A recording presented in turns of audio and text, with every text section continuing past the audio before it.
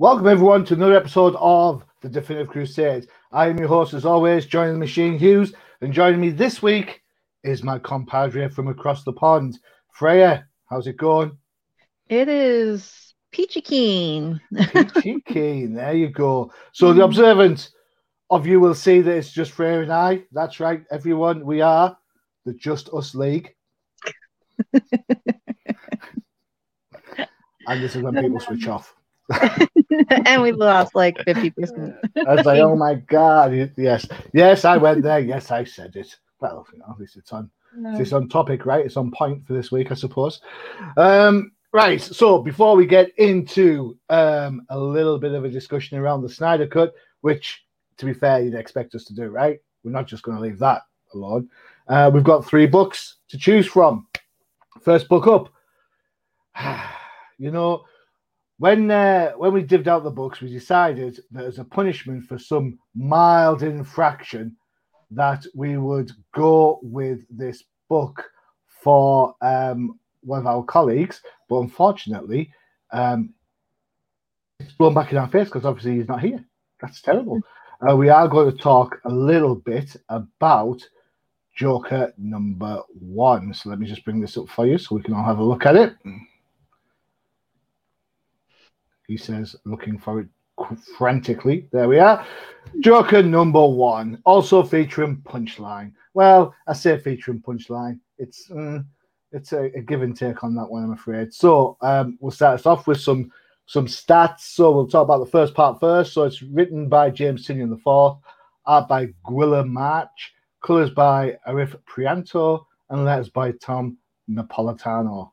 Excellent. Okay. Considering we picked this with Josh as a punishment, how we got stiffed with it is beyond me. But we're just lucky, I guess. All right. So this book's out in the shops now, so we can go. We don't have to do spoiler freeze. It's out there. You can go and pick it up anytime you like. So Freya, take it away. What did you think of the Joker book? Honestly, it shouldn't have even been called Joker.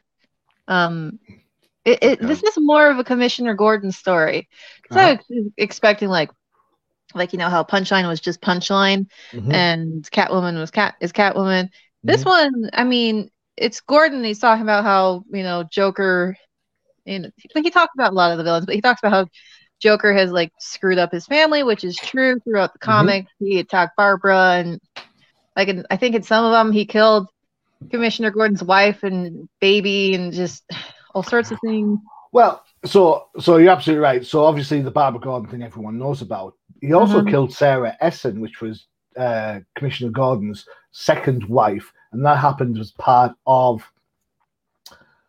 I want to say it's part of. I'd have to take a guess, but it's when the earthquake happened. What was that storyline called? No Man's Land. It's part of No Man's Land. There you go. And of course, we all know what happened to James Gordon Jr. So, yeah. Cool.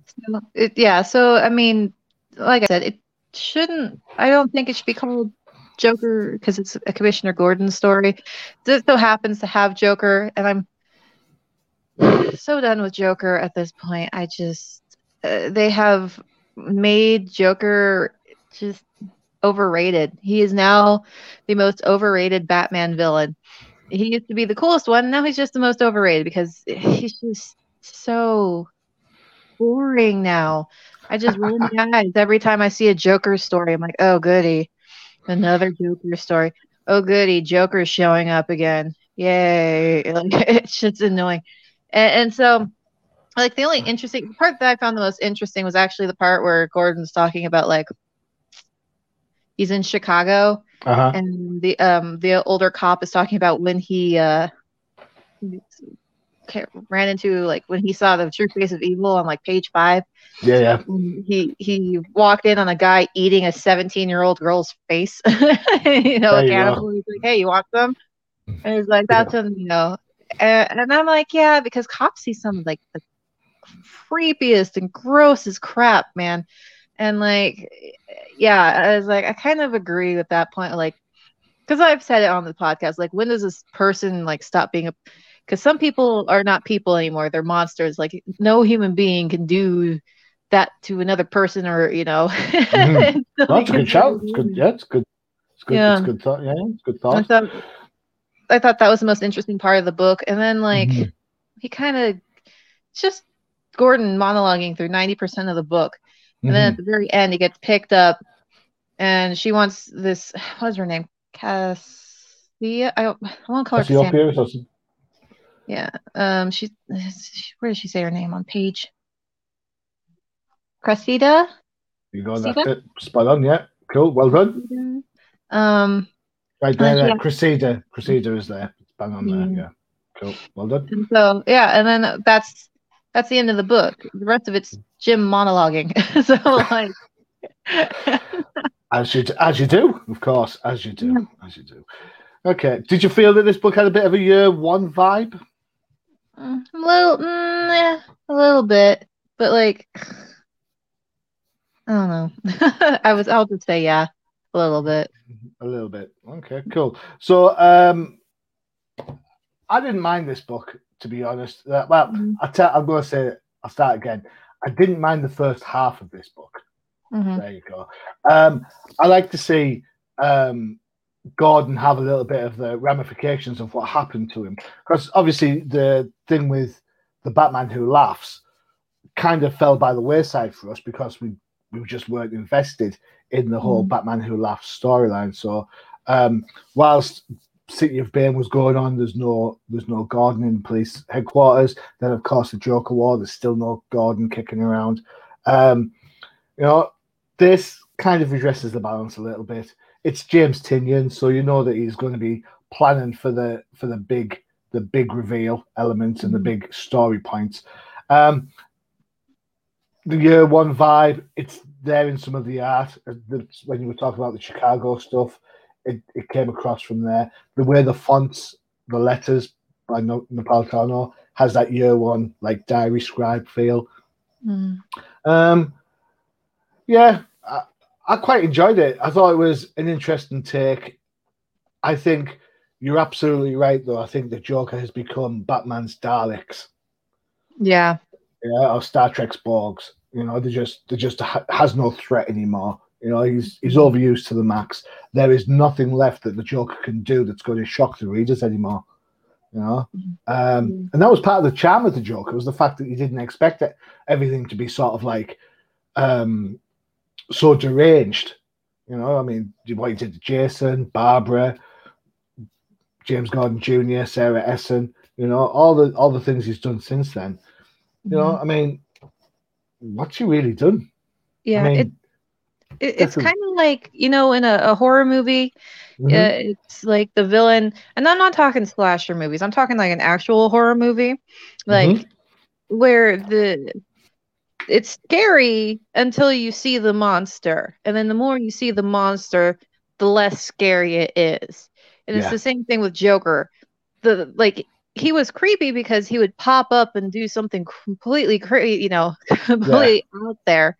But now that he's just popping up so often, it's just not he's not horrifying anymore. There's nothing about him anymore. You're like, oh, it's just another day in Gotham. Joker's doing something again, and it's a shame because Batman has like the best arsenal of villains, and they just, oh, we gotta use Joker for everything. It is true. It is true. It can't seem to see past their own nose when it comes to Joker. Bless Hmm. them. They very much are focused on that. The second part of this book was something that I'm sure everybody was quite looking forward to. You know, Punchline was a bit of a revelation. I think during Joker War, everyone kind of got into it and stuff.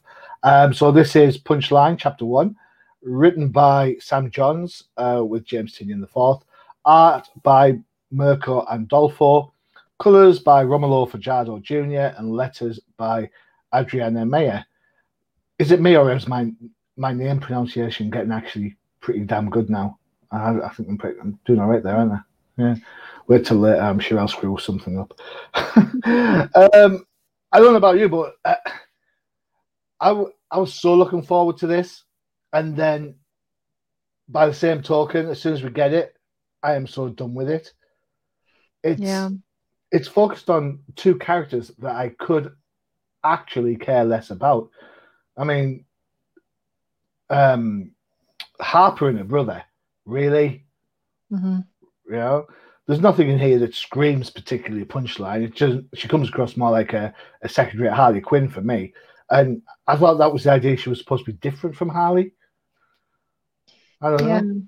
They're kind of smashing her into the Harley mold for some reason. Yeah. It's kind of annoying. The only thing I'm getting from the punchline that I'm like, I kind of like how they're kind of tying in the Batman Beyond universe with like the clown gangs and stuff. Oh yeah. I'm giving So them like it's kind of cool because it's like the origin of the clown gangs of like how they're teenage kids and crap. But yeah, she's kind of I don't know. I'm gonna give it more time, but I agree with you. She's kind of turning more into Harley, and it's bugging me. so you're not into the clown, but you like his gang. Is that what we're saying? Yeah, I guess. And Your I gang, kind of I also agree with you about like Bluebird. Is her name yeah, Bluebird? Okay, yeah. because like I said when they introduced her in the Punchline book, I didn't even know who it was. I'm like, who is this? And you guys had to tell me who it was. I'm like, oh, okay. And I still have problems with her code name because I freaking watched Bat Thumb many years ago, and so I have Blue Jay stuck in my head. Like it's not Blue Jay, it's Bluebird.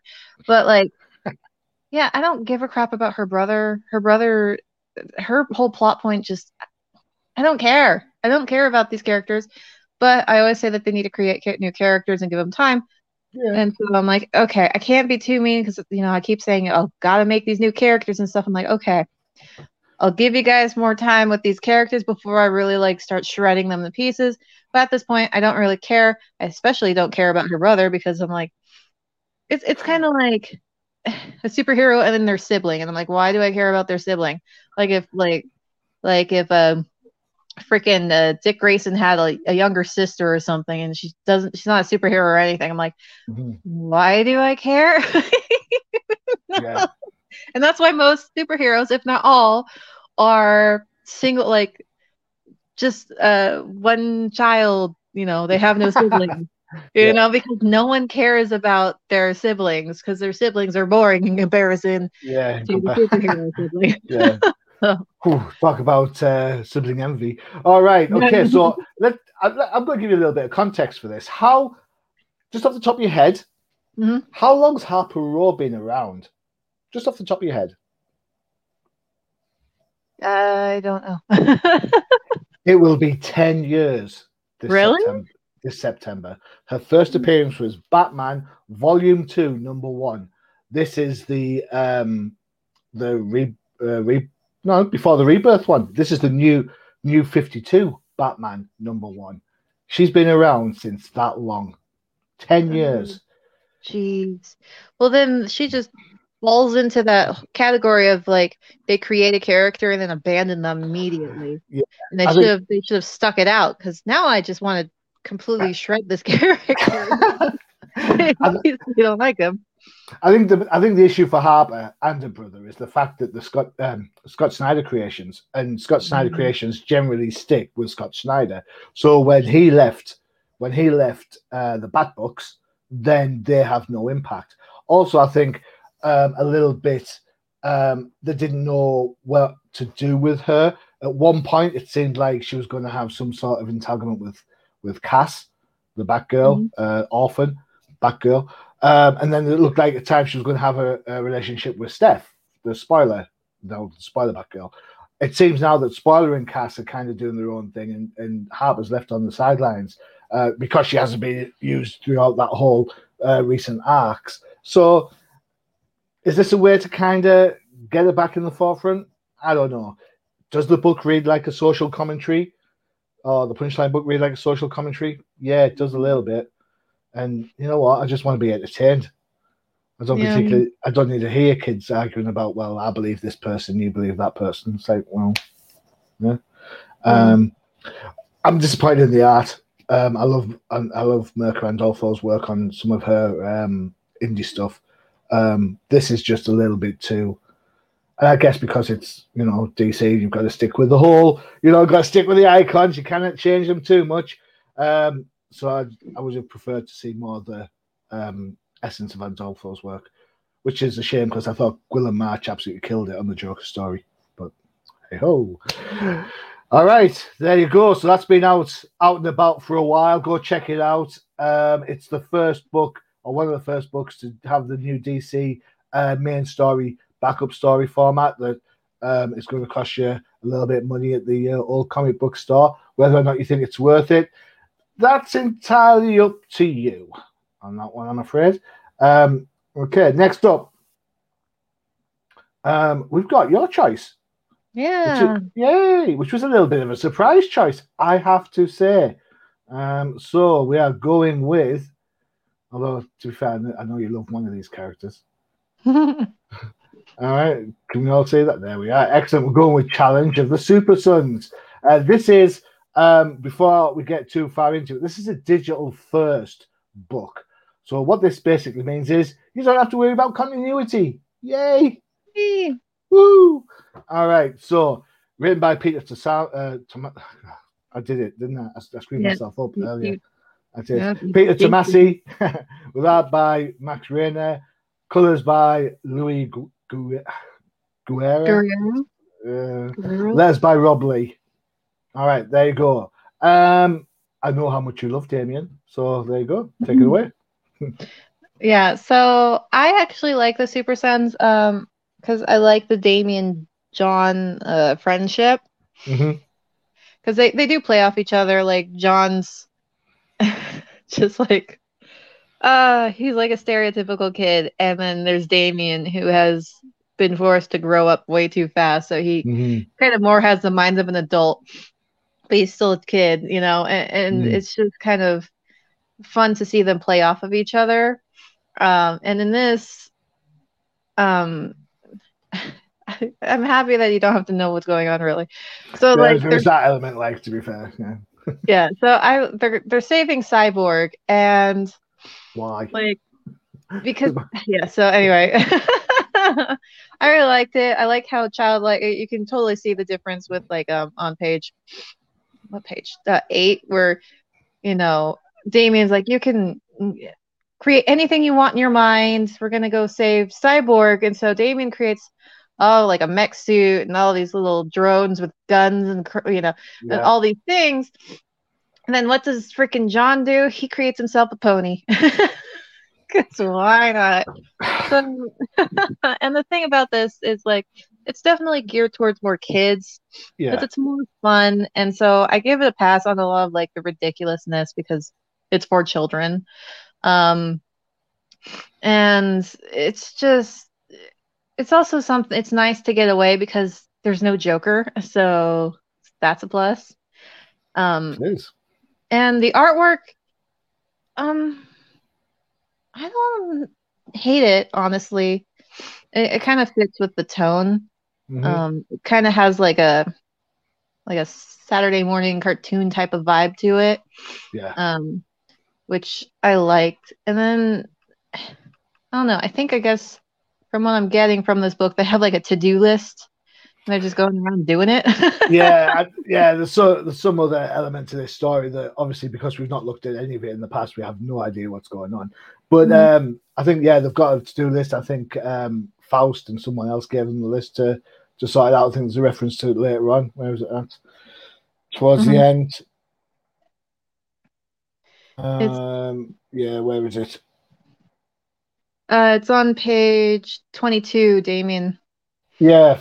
We got a next stop on our to-do list. Yeah, geez, Faust and Savage don't believe in downtime. So Faust and Savage have done something. So these are now going to go through the list and put right whatever once went wrong, I suppose. But if anybody's out there is actually reading this book, get in touch with us and let us know. That would be handy. So overall, I thought it was cute. It was fun. If you have any kids and you want to introduce them to comics and they like Batman and Superman, I would say introduce them to this or the Super Sons in general, because it's Kid Batman and Kid Superman. Yeah. So when I started reading this book, I was like, "What have you picked?" I was like, "Freya's doing it to me again." But then Aww. I actually enjoyed it. I was like, "Oh, what's going on here?" Yeah, the dialogue's a little bit corny in places. The whole Mhm. Easter bunny and do you think Santa will bring me a pony? It's like I didn't realize when I've read the Super Sons before that there was such a disparity between age-wise or seemingly age-wise between Damien and John. I thought they were quite comparatively the same age. I did too. I, I mean, we know Damien's around 13 thanks to a Teen Titans book because it was his birthday on one of the issues. And we know that John was too young to join the Teen Titans. Yeah. So, but if he's like 11, how many 11-year-olds still believe in not only, Santa Claus, but which is real, by the way. Freddie kept listening. Oops. And also, pro wrestling. But well, I know adults who believe in pro wrestling, so no comment.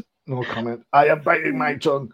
Anyway, where was that? So I just thought that was quite a disparity. So even if he's like 11, so to me, if you're still into the Easter Bunny and stuff like that, you're probably down at like 8, something like that. But the dialogue the witty banter between the two characters is decent. It is what it is. It's supposed to be fun. It reads fun. It's great. The art style is a little bit stylized with the whole big head thing. But remember, that's how Damien was drawn in the first place. Yeah, fair enough. It might be accentuated over the time, especially when this book was coming out in its original comic book form. So that's bound to carry over.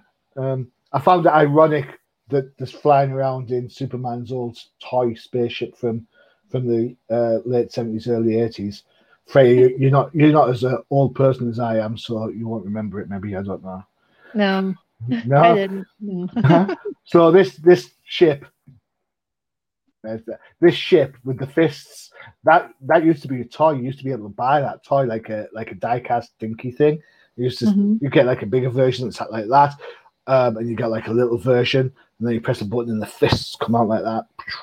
So I think this whole merchandising thing that came out back in the late 70s, early 80s, like why would Superman need a spaceship? Why does Spider-Man need a car? All that sort of stuff came out, and Mech Spider-Man is the best. Mechazoid Spider-Man. Oh, Japanese Spider-Man. But yeah, I can totally see them releasing this toy again. Got to get that merchandise out. Get that merch going. Yeah, just what we need. A Superman ship flown by a Robin. Excellent. Yep. So I agree with you, actually. If this book, if you've got young kids who are into comic books or they're just you want to get them into comic books, stuff like this is a great way to do it. It's not too serious. It's not too violent. It's a bit like Tron meets the Super Sons. Yeah. Good shout. I like it. Good call. I like that a lot. You have surprised me with that one. Well done. Hey, sometimes I'm nice, Johnny. Sometimes. Whilst I try and count on my fingers and toes how many times that's actually been since I've known Freya, why don't you listen to one of our fantastic ads for one of our other shows? We need one for your show soon, therefore. But where should we go? We have a choice. Flipside, Old Timers, or the Jank Think Tank. Which one do you think we should hit? Let's do. Go on. I would say Think Tank because last time we did Old Timers. Think Tank, here it goes.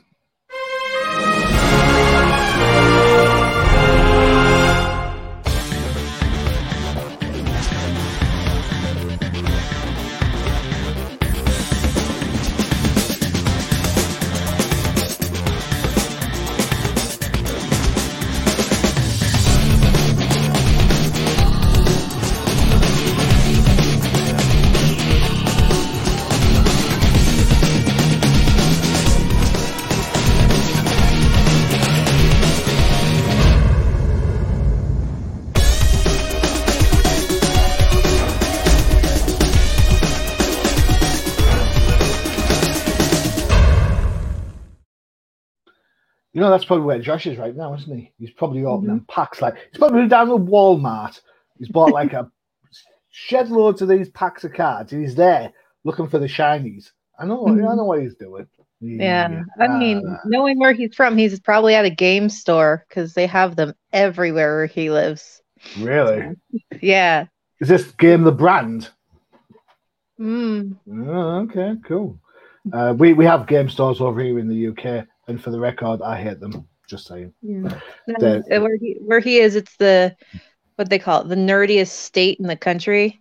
So Really? like, yeah, game stores like card games and like magic shops, Cool. they're like Starbuckses. They're on like every corner there.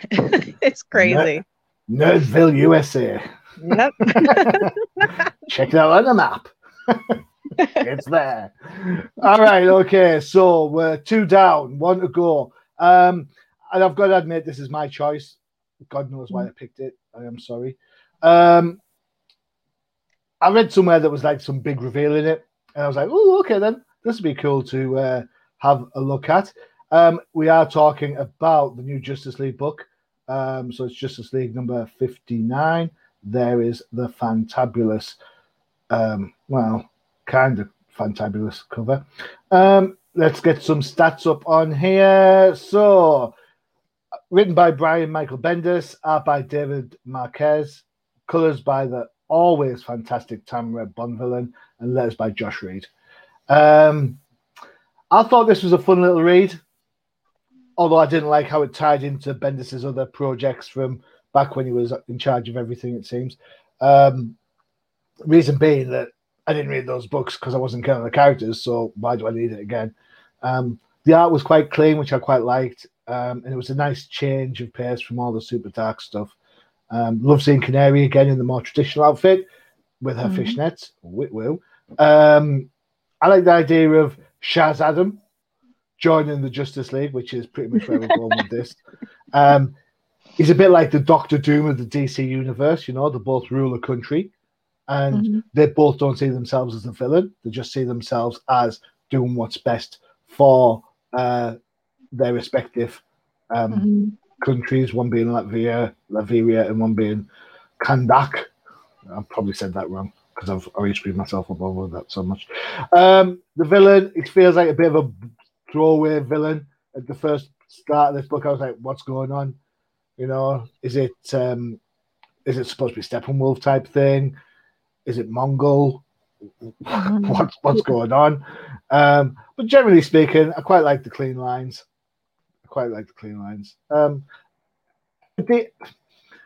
He's on toast in places, but a nice little introduction to who everybody is. And there's the canary with the fishnets. Cool. Woohoo! All right. So, Justice League 59. What did you think? So, everyone kind of got beautified. Like everyone's so pretty in this, like face-wise. Like Adam, I'm like, geez, Adam, what happened to you? Here's my number. His face, I was like, geez, what happened? Your face is very like, wow, okay, yeah. I think even I'm going to see if I can find a picture now of like page 6, I think. Oh, there he is. He's Look like, at that. I was like, geez, dude, what happened? Because I'm used to him kind of looking older and more like gruff, I guess. And now he just looks like, I don't want to say a Ken doll, but he's very pretty. And so is Superman. Like when you get to, well, Aquaman does too, but like when you get to like page, freaking, what's that page? Where he's doing the vision and he looks at 15. 15. Because you see Adam there too. And like easy there, Tiger. Well, I mean, it's like you see Clark and then you see Adam and like, geez, did we go back in time? Because they look like they're in their 20s. Like and it's Canary looks frontier. Yeah, and like you said, Canary's looking great, and you know, I'm really happy. So I'm not knocking like, oh, this is so ridiculous. It is ridiculous, but I'm fine with them looking pretty. It's better than them like not having faces. But but well, as they don't have faces in page 16, 17 when they're talking the Flash. Canary doesn't Yeah. Canary So, doesn't have a face. Even though she's like the main focus. But yeah, it's a good read. I enjoyed it. I do like Adam, but I like him more as a villain than as a superhero. But you know, I know he's a like I guess anti-hero. But like well, I mean, I don't know. he's been on the Justice Society a few times. He's been Yeah, I on, know. so it's like, I quite like the fact they're trying to like give it some sort of, they're trying to bring him back into the fold a little bit. Yeah. And I feel lost because who's Naomi McDuffie? Like, what's her superhero name? Right, I have no idea, but she's the character. Okay, because she's they gave she's a everyone character. Mhm. She's a character from the Wonder Comics project that Bendis was working on when he was on top of Action Comics. Mhm. So she is one of those characters that have kind of been created to kind of, I'm not going to say fill a void, but she's very much a case of filling a niche or filling um, a need, and it's part of Bendis's world that he created. Mhm. She was also in Young Justice as well. Her powers are, he says, looking quickly through everything. Light. It has to do with light. I don't know. Yeah. Well, I just kind of find it funny because we got little like things like Black Canary, Sonic Scream Warrior, Yeah. Green Arrow, you know, insanely wealthy archer extraordinaire for everyone else. I'm like, okay, we know these characters. And then she pops up and she doesn't get one. I'm like, okay, All who right. is this? So Naomi McDuffie is a teenage superhero from an alternate Earth that uses energy-based powers. She's known solely as Naomi. She discovers that it was sent to this Earth to be preserved from the destructive conqueror from her birth Earth. There you go. She has been in Justice League. Her powers include transformation, energy projection, energy enhanced strike, energy blast, flight, superhuman strength, and superhuman durability. Her main weakness is that her powers are unstable. There you go. So one minute she's going to be super great, and the next minute is like, battery low, No. no signal. So there you go.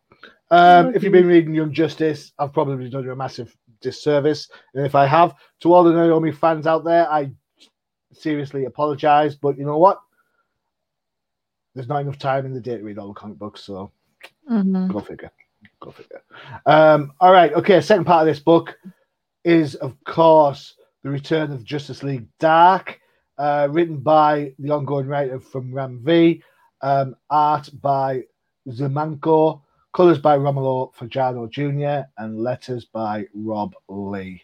So this is a tale of Merlin coming back. With Where Goes Merlin, you also get his demon-infused partner in crime in Jason Blood. So begone, the form of man will soon be upon us, it seems. Justice League Dark, hashtag John and Zatanna in love. Oh, isn't that sweet? How, man.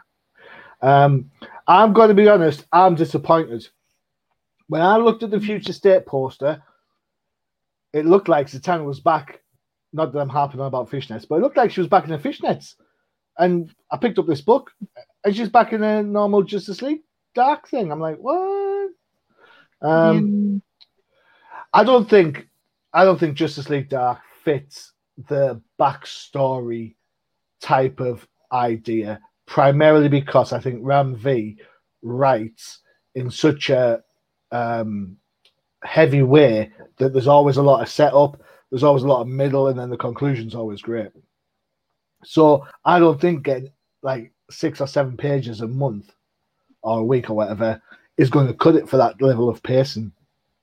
Yeah. I think I would rather, I don't know what you think, but I would rather have something like a 64, 80-page special Justice League Dark comes out every quarterly. You pay $7.99 for it as part of the Black Label. That's what I would. If you want to have a book called Justice League Dark, that's where it should be. Yeah, Shouldn't definitely. try and shoehorn superheroes into it. But that's just me. Your thoughts? I liked the use of color. Oh, we've changed. Your colours are nice. The Ah, colors yeah. are nice. Yeah. Well Because like done. when he summons the runes and stuff, I was like, okay, it's nice, it's nice contrast.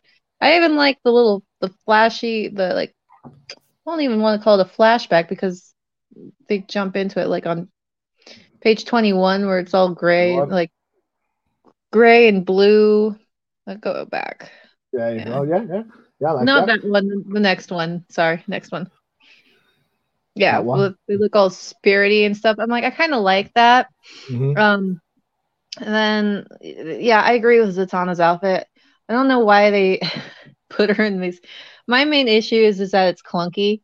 Yeah. It's a clunky outfit, and it just if you're a superhero, you don't want to wear a clunky outfit because it gets in the way.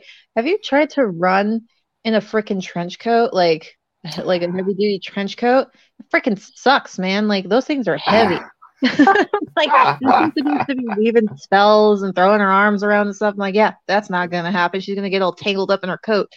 So that's my main issue with Zatanna's current outfit, and it's in the fishnet hand things. I had those when I was in high school. They kind of suck because they rip and crap. It's just it feels like whoever designed the outfit is like my age or a little bit older because they're doing things that were like cool when I was in high school. Mm-hmm. It's not cool Okay. anymore.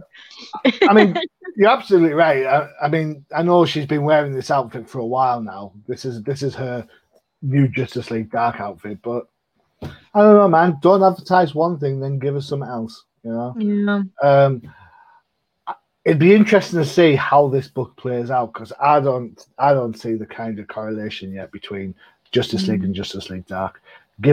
When you think of how many other characters are in the Justice League, you could have had like a Canary Green Arrow backup instead, or Shazadam thing just to kind of bring you up to speed rather than this. And just as I say, Justice League Dark should be a Black Label book. Stick it over Definitely. there. Yeah. So let's have some stuff because I know Ram V can write for Black Label. I know he's got the cojones for that because of his independent stuff with Vault. So there you go. Mm-hmm. Cool. So a bit of a mixed bag, I think. Justice League. On one hand, it's really bright and really airy. On the others, it's kind of like there's just not quite enough yet. If it takes you 3 issues to get past the start point, we kind of Fix your pacing. Yeah. Fix the pacing. All right. 3 books down. Big news this week, of course, was the release on HBO Max and Sky Cinema for everyone in the UK of the Zack Snyder Justice League cut. Bum, bum, bum. No. This is 4 hours of your life that you are never going to get back. Nope. Nope. Get the popcorn and drinks and maybe some nachos. Drink the nachos. That's what you need to do. Yeah.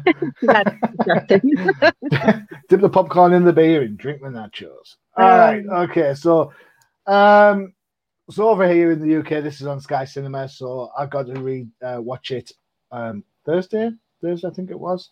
Mm-hmm.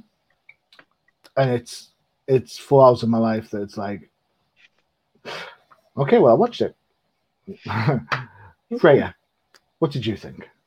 Okay, well, overall, it was it was a lot better than the Whedon or the theatrical version that we got. They got rid of a lot of those stupid jokes that didn't really make sense and were just out of place, like Aquaman sitting on the lasso of truth, and that really annoying. What was it? The one where Flash trips over himself and lands on top of Wonder Woman, which was also completely out of place and inappropriate. And also, they got rid of the scene where Batman is like freaking can't get his emotions in place, and he has that off collar or not off collar, just that comment about Wonder Woman and freaking I forgot his name. Steve, where he makes a comment about Steve and she walks out. I'm like, really? But this isn't Batman. Why is Batman's being such a bitch? Why is Batman? Why are you such a bitch? Yeah, exactly. So it got rid of that, like all of those unnecessary scenes. It also got rid of that stupid subplot with like the Russian family. They're trapped in their house. And I was like, because when I first watched that movie, I was like, why do we keep cutting back to this random family? And then Superman, and then it just turns out it was a lead up to a joke of Superman being like, oh, I gotta save civilians. And Batman's like, well, we need to save the world first. No, but let me save the civilians first, Bruce. I'm like, you know, those boxes destroy the world, right? Superman just, yeah. So he got rid of all those stupid jokes. I was like, but and then also, I now completely understand why Cyborg, the actor who played Cyborg, was so pissed off because all of his scenes were cut. I would have been pissed too. You know what? There is a shed load of Cyborg. Well, I say Cyborg. Is it Cyborg? Or is it Blue Beetle? You tell me. Because it certainly acts like Blue Beetle. I mean, where does those extra arms come from? Yeah, I know. I was like, oh, the little arms. Okay, I gave the little arms a pass. But now that we're talking about Blue Beetle, like, I was thinking that the monsters, they looked so much like Blue Beetle that I just I was like, hey, it's Blue Beetle. Thousands of Blue Beetles everywhere. Because they do. They look exactly like Blue Beetle. It's just that their color scheme's different. Also, I did appreciate that they thought that they fixed the color scheme. Yeah. Because in the theatrical cut, it was so cartoony in the colors, and it was overly saturated. I remember watching it, I'm like, this kind of bothers my eyes a bit.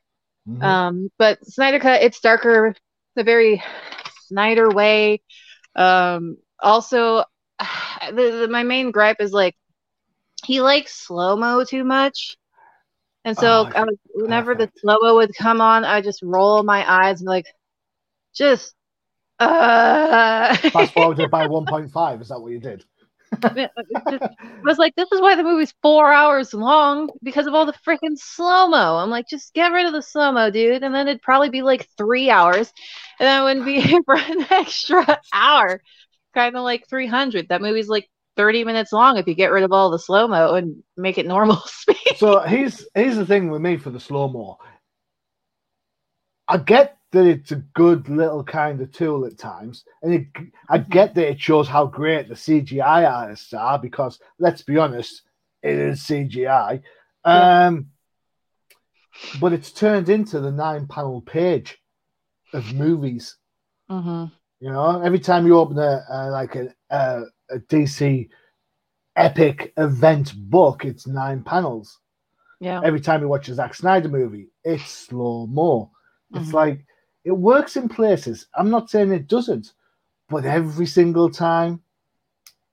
I mean, when you're playing football, I know you would just fast forward through that because I know you hate football, but do I really need to see someone try and hurdle someone in slow motion? No. It works when Flash is where it works is when Flash is running. And everyone else is in slow-mo and he's moving normal speed. That's when it works. And I feel that's the only time it should have been in this movie, is when Flash was moving. But it was for freaking everything. You know, gotta hurdle this dude, and Wonder Woman chucks the suitcase into the air, and so then we get this awkward where she's like in the air, and then it's slow-mo, and then we watch it slowly, and then it explodes, and then she gets shot. And something else that bothered me. Was it the Amazon singing? Yeah.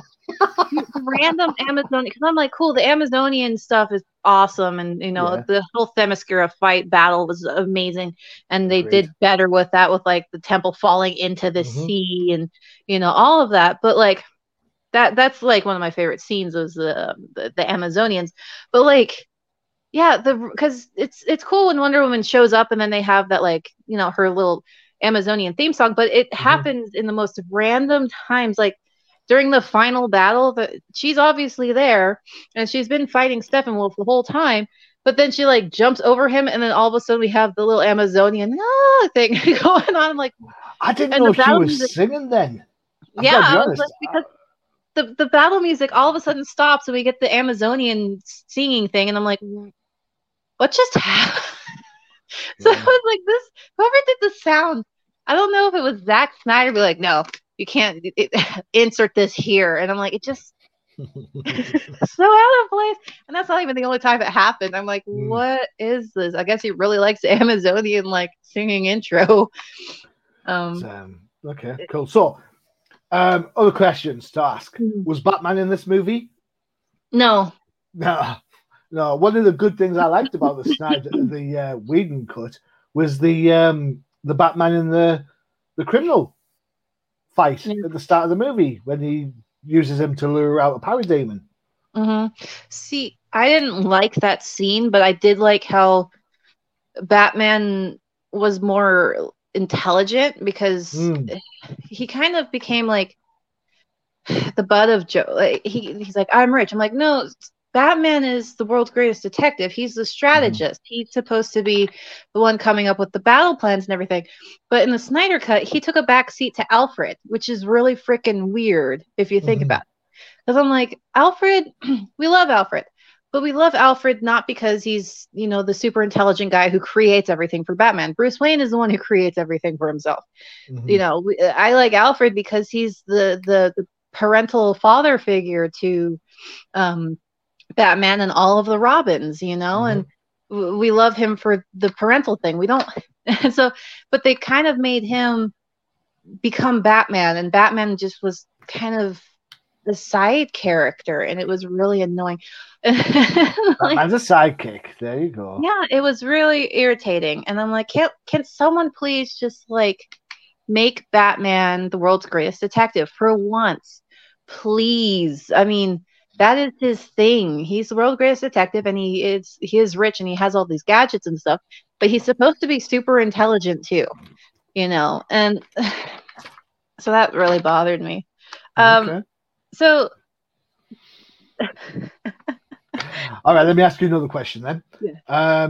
So we talk about Blue Beetle. I mean, Cyborg. I mean, yeah, he gets a fair shake of the tail. The Flash gets a fair amount of action as well.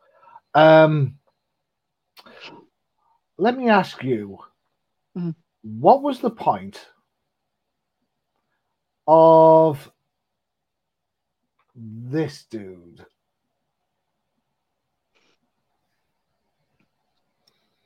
Oh, Martian Manhunter. So, what? I mean, he rocks up to talk to Lois, and then he rocks up to talk to Bruce, and says, "I'm here to fight." But dude, the fight's over. Yeah. He didn't show up. Yeah, I was like, "Thanks, Martian Manhunter. Thanks." I thought he would like be somewhere, but he didn't. So I was like, "Okay." So my whole thing is he was just there to possibly have a Martian Manhunter movie, which I would love. But considering the studio doesn't seem to like Zack Snyder all that much, I don't think we'll get it. So it's just kind of like what could have been, and it's just, it's bittersweet, I guess. I'm like, because I was excited. I'm like, yeah, Martian Manhunter. I'm like, oh wait, we're never gonna get a Martian Manhunter movie, which is Martian Manhunter doesn't do a thing. Yeah, so do a thing. It was lost potential, is what that was, and it upset me. It's like, yeah, it was the same thing with Darkseid. Okay. And Apocalypse, everyone.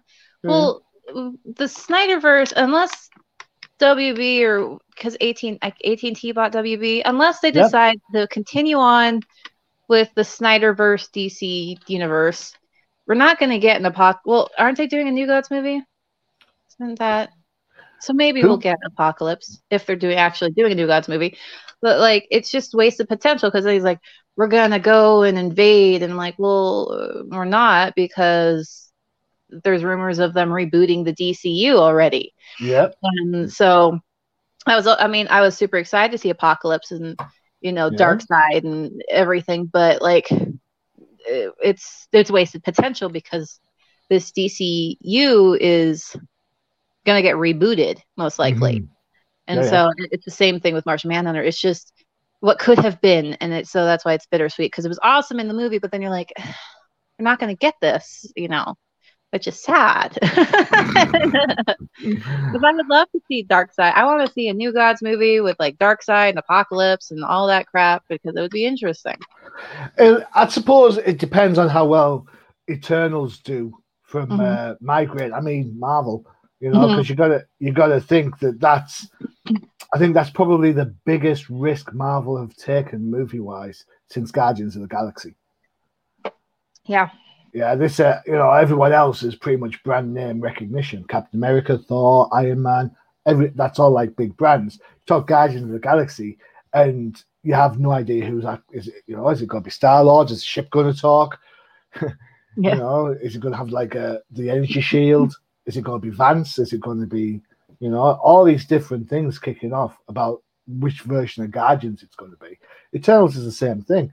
I hope Eternals does really, really well. I hope it does allow for a greater storytelling opus rather than just, hey, look, big giant alien superheroes, which, based on Marvel's plan to date, is pretty much what I think we're going to get. I'd like to see something a little bit cleverer, which I think fits Apocalypse and the New Gods much, much better. But yeah, hey, what can I say? We're obviously biased over here on TDC, so that's cool. I'm all right with that. But I agree with you. Yeah, it's just wasted potential. Did you notice the chick sniffing Hawkman's clothes? I didn't. Right, I didn't notice this, but my wife, Mrs. H, because we're working from home, so she didn't watch the cut with me. She was watching it after the event, after I watched it, and she was like, "Why is that person sniffing his clothes?" I was like, "I have no idea what you're talking about." She was, "Oh, and then of course she went and spoiled by saying, "Well, I mean, I would, of course." But I'm like, "All right, easy." But no, I had no idea. Didn't spot it. Did you notice the pregnancy kit? I did. Which also, I was like, because people confuse me because they're like, "Oh, this movie takes place 3 years after Superman dies." I'm like, who knocked Lois up then? Yeah, I don't think. If I know pregnancies, and as a female, I'm pretty sure I do. They're not 3 years long. Oh man, I was like, I think okay. I think the timeline is a bit wonky at the start of the movie. It's but I don't think it's 3 years because you've still got like the flag hanging up on the Tower Bridge of Superman and stuff. So yeah. Other questions I have, things like why the black Superman suit? What's the point? It looks cool. I know, but the red and blues look cool. I think it was more so that he blended in with the group better instead of like sticking out like a sore thumb, because everyone else kind of had like the darker colors going on. Because Aquaman, he's wearing gold and green, for Christ's sakes. I know, but with the Zack Snyder coloration of everything, he kind of looks more like he's wearing like brown and dark green. Like it's everything's more muted. Even freaking Flash's outfit looks darker. And so that's why I think he went with that. Honestly, all I think was he went with it looks cool. I mean, historically, in the comic books, the black Kryptonian suit has been used as a means to recharge Superman when he came back from the dead back in the comic books. That was the suit he would do. It was absorb solar energy quicker, which would allow him to be super, which is fine. If that was the reason, I'd totally buy into that. However, after the event and he's walking down the street, he does the whole shirt pull thing. It's still the black suit. At that stage, you would have thought he would have been back in his red and blues. Maybe he's in his emo phase, like Spider-Man and Spider-Man 3. Good God, you go start dancing. Excellent. My dancing's worse than my singing, it seems. All right, okay. So, would you watch it again? Maybe, but not in one sitting. I would definitely, because it's like part one, part two, whatever. I'd probably get through. I'd probably watch about half of it and then stop and then go live my life and then the next day finish it up. But definitely not in one sitting. That was just too much and my head hurt afterwards. Do you think that a couple of questions then on that, just kind of to gauge your opinion. Do you think that the original plan to break it into episodes, do you think that spoiled the pacing of the movie because you had to have that cliffhanger moment at the end before the next part? Or do you think would it have suited being episodic?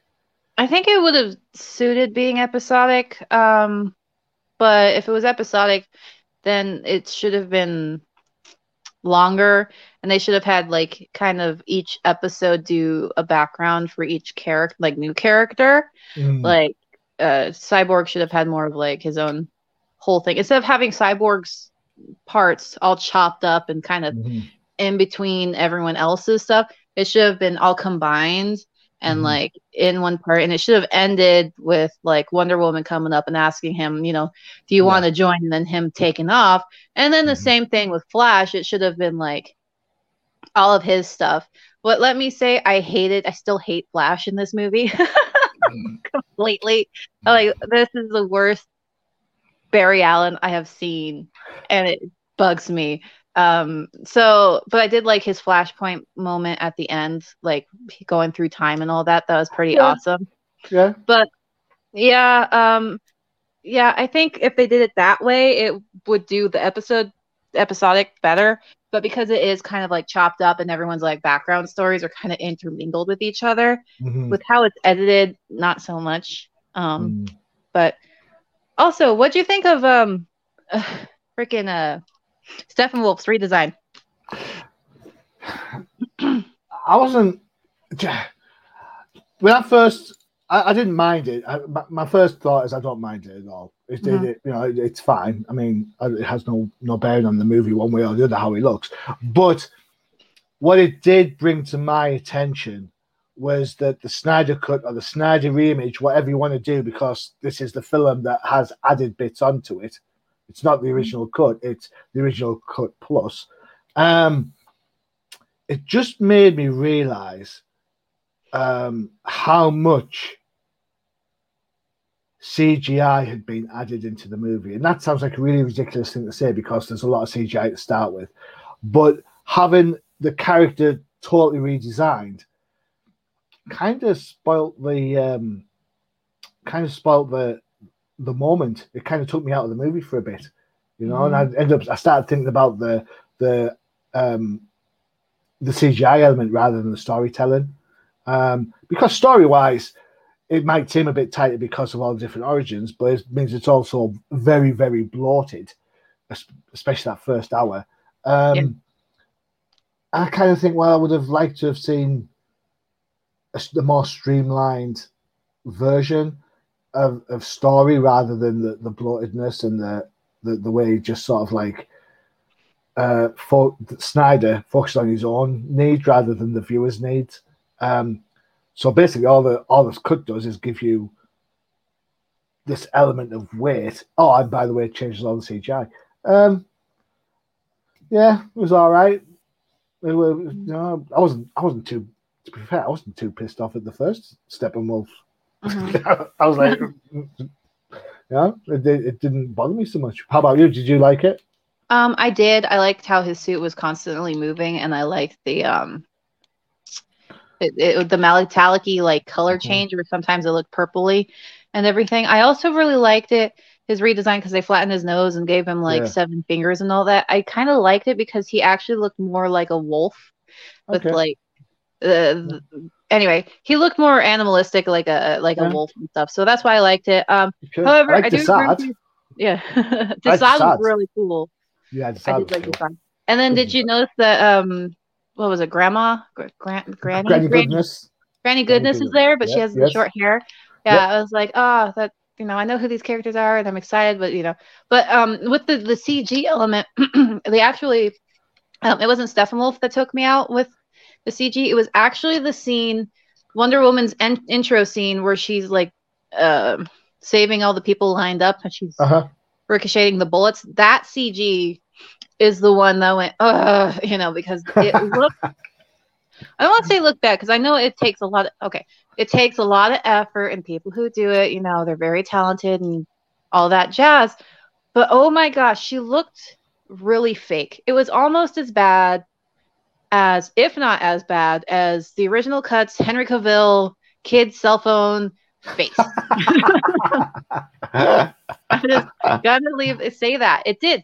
Her arms looked just fake. It looked really bad. In my opinion. And once again, not saying that the artists are not creative and blah blah, and they're not, because they are, but it still looked fake. And the thing with CG, and I don't like CG too much. I like practical effects. So practical effects are the way to go. And because if you look at like things like The Hobbit, and then you look at Lord of the Rings, which one has aged better? The one that uses practical effects, or the one who relied on CG? I'm with you on this. I still think Star Wars: A New Hope, back when I saw it was just called Star Wars, when the Rebel blockade runner goes over Tatooine, it's chased down by the Star Destroyer, still one of the best openings of a movie ever. And it's models. Yeah. No CGI. And then you see stuff like Revenge of the Sith, where they're doing all the dogfighting straight away. It's like, man, it just looks terrible. I'll tell you what I did notice about some of the CGI later on in the movie. Characters weren't well rounded. So you'd find when they turned, the backs would be like straight. There would be no sort of definition. Heads would be kind of like cut in half. They weren't fully formed somehow. They looked odd, which again pulled me out of the movie a little bit. I suppose for our final chat about this, before we take a break for next time, the Whedon cut stops with Deathstroke on the yacht. This has a couple of extra end scenes. Of course, it's got the Martian bit, which we've talked about, but then of course you've got the desolate future. What did you think of that kind of interaction with the characters there? So the desolate future thing, it honestly, I don't think it should have been an ending thing. It should have, because it kind of played right into the Martian Manhunter thing, because Bruce wakes up and the Martian Manhunter, talks to him. I think that should have been the beginning of the movie. Martian Manhunter should have, actually shown up in the Justice League, and because it should have taken the place of, where Batman was using the villain to get the monsters, because that would explain why he knew about the monsters and everything with Martian Manhunter coming and stuff. So that would have made more sense at the beginning and not an after credit scene. Also, the freaking, I know everyone's like, this is the best, Joker, Batman, blah blah blah ever. Like, no, it's not. It's not the best interaction between Joker and Batman. What are you guys, 12? This is the only Batman movie? Like, is the Snyder movies the only Batman movies you've seen? Is this the only Joker you've seen? Because this is not the best Batman Joker interaction on screen. I'm sorry. It's not. Which is your favorite one then? Which is your favorite Batman Joker interaction then? If we're going with like big screen Joker Batman interactions, I would go with Heath Ledger's Joker and the interrogation room scene. I really like it because I like when he like smashes his face into the. I do Never like start that. with the head. Gotta start, yeah.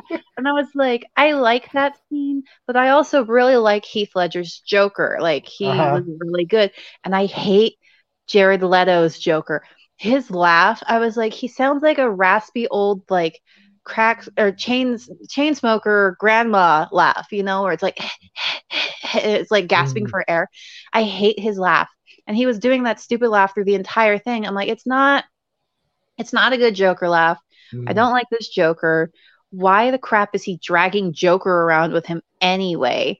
And I'm like, if you're doing the whole injustice thing and Joker killed Lois Lane, then Joker would have been the first person that freaking Superman sought out and murdered, because that's what he did in Injustice. He freaking took his hand through his chest, you know? So I was like, it doesn't. Also, I was getting, I even put this on a post on Twitter. I was just getting when Joker's like, oh, you need me. We need each other. I'm like, what is this, Lego Batman? Because that's the whole premise of Lego Batman is Joker's like, you need me, Batman. And Batman's like, I don't need you. I don't need anyone. And then Joker proceeds to cry. And I was like, I was getting those vibes the entire Yeah.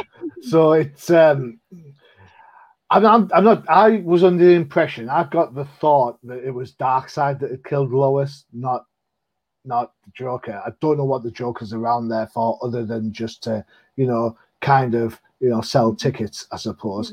If Darkseid killed Lois, why would Superman work for Darkseid?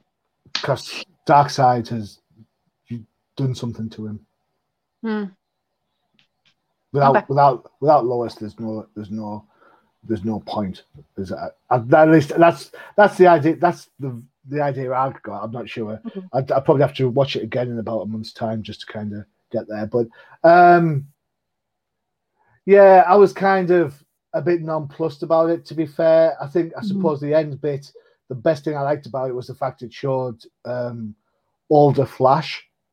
So it ties into Batman versus Superman, where Flash goes back in time and tells him, Bruce, Lois is the key.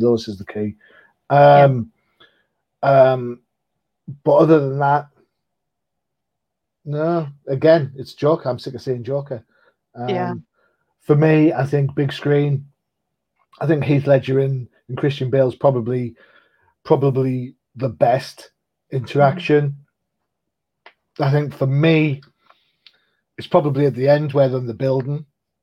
He's like, yeah, do you think I was going to beat you in a fight? No, I'm fighting for something greater than that. I'm fighting for the soul of the city. And Batman's all like, he's got faith because they're not going to blow each other up and stuff. I think that sort of like intimate dialogue is what I really like. And then obviously when he drops off the building and Bats catches him, he says, you just couldn't do it. You just couldn't let me die.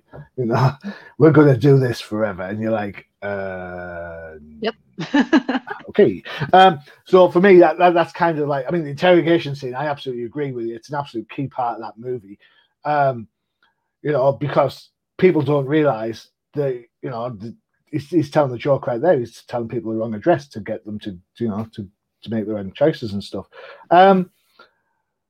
Yeah, a bit pointless, I thought. I would have been quite happy. I would have been quite happy to end on the barge with Deathstroke. I would have been okay with that. I didn't see the point of the extra Martian bit, because he's done nothing in the movie. I don't know. It's again that overindulgence element, I think, that kind of just because you can do something doesn't mean you should always do it. There you go. There's a motto for life. Yep. Just because you could buy a Marvel comic doesn't mean you have to.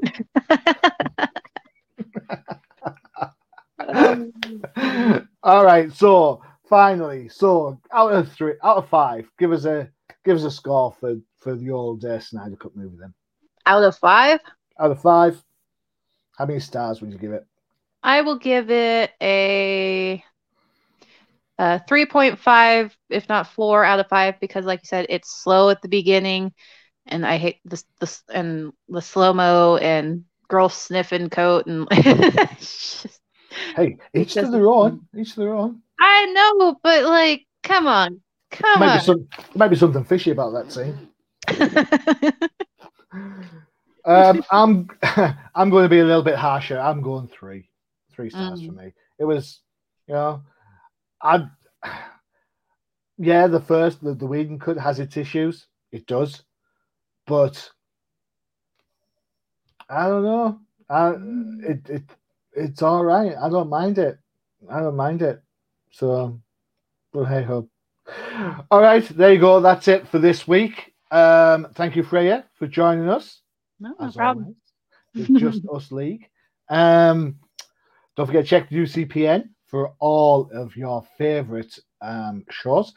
Freya, K-pop Cosmos, and this upcoming week, I kind of bended my own rules. So You've gone through the speed. You've travelled the speed of light. Oh I, no! I broke some rules. Yeah. Damn it, Freya. Go on then. Which rule did you break? This group is more of a rock group than pop, but they still technically have the K-pop logo attached to them. So, So it's K-Rock. yep. All right. Okay. Excellent. Interesting sounds. I'll be interested to see how that goes. And of course, don't forget Flipside, which is coming to you live on Thursday, 2 p.m. EST. Check out YouTube and all your local places where shows air. Freya, thanks very much. Oh, no problem. Maybe we'll be back to full speed next time. Who knows? All right, guys. This is Johnny Machine Hughes saying adios.